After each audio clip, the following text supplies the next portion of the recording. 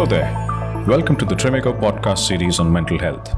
In these podcasts, we will share more information on mental health issues, their causes, and simple reflective steps you can take to improve your mental health and well-being. In the initial episodes, we discussed about your default mode and the subconscious mind. In case you missed them, we encourage you to tune into them. In this episode, we will uncover the process of stress and burnout. Each one of us has experienced stress and burnout in some form or the other. Before we dig in further, let's first understand the meaning so we are all on the same page. Stress means a state of mental or emotional strain or tension resulting from adverse or demanding circumstances. Burnout represents a form of exhaustion caused by constantly feeling swamped. It's a result of excessive and prolonged emotional, physical, and mental stress. In a nutshell, prolonged stress leads to burnout. We will not discuss how to overcome stress, but we will go into the very basic nature of stress. Before we do that, let's take some practical examples of stress that we commonly experience.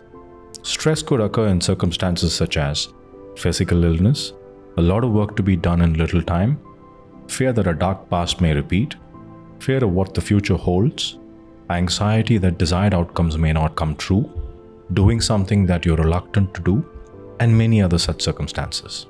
Stress is an outcome. Something is taking place subconsciously or rapidly, leading to an outcome called stress. Do you agree? Observe the statement for a moment before we proceed. Your default mode is constantly in action. Your brain is constantly judging and producing some action that is unfortunately leading to stress and burnout. Your brain takes you very seriously. You are paramount for the brain. It's a humble servant that executes anything and everything that you had wished for in the past or wish to do in the future. All your wishes, be it in the past, the present, or the future, reside in you as memories. The brain uses a logical method to index and store memories. Any experience that you have, say with your parents, will be indexed to the memory of your parents in you, and similarly with other persons and things that you interact with or use in this world. Whatever your age may be now, you have been alive for these many years. All these years, you have been telling yourself what you like and what you like not, who you like and who you like not, what you want and what you want not, what you love and what you love not, what you want to be like, and so on. You constantly chatter within yourself, don't you? The brain has been and is constantly listening to all this chatter and making memories of it. You will remember what you chattered, right? You remember them from memory. All these memories are logically indexed to you. Observe this pattern. To what other object will the brain index these memories to?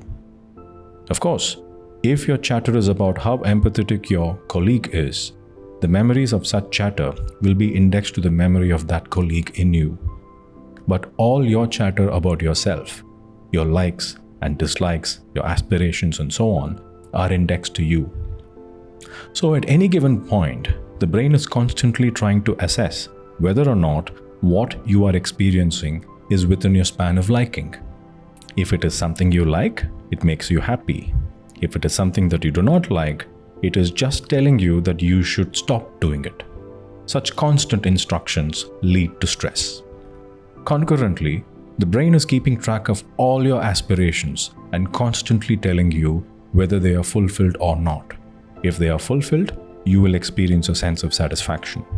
If they are not fulfilled, the brain reminds you with the necessary enzymes to act. It's like your executive assistant constantly reminding you, "Hey, you have so many things to do. Buck yourself up, buddy." Such judgments and reminders do not happen once alone. The brain works like a processor, constantly working, firing judgments and reminders on a constant basis till the open tasks are accomplished.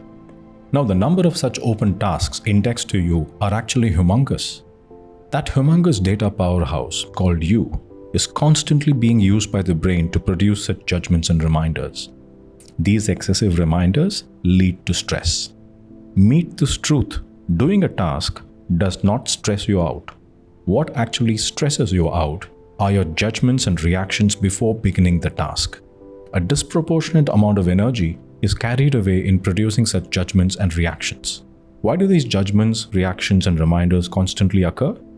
If you were to ask your brain, its answer would very well be, I'm just reminding you of what you like.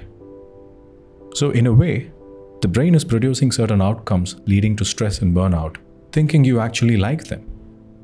Is there a way out of this pattern? Yes, there is.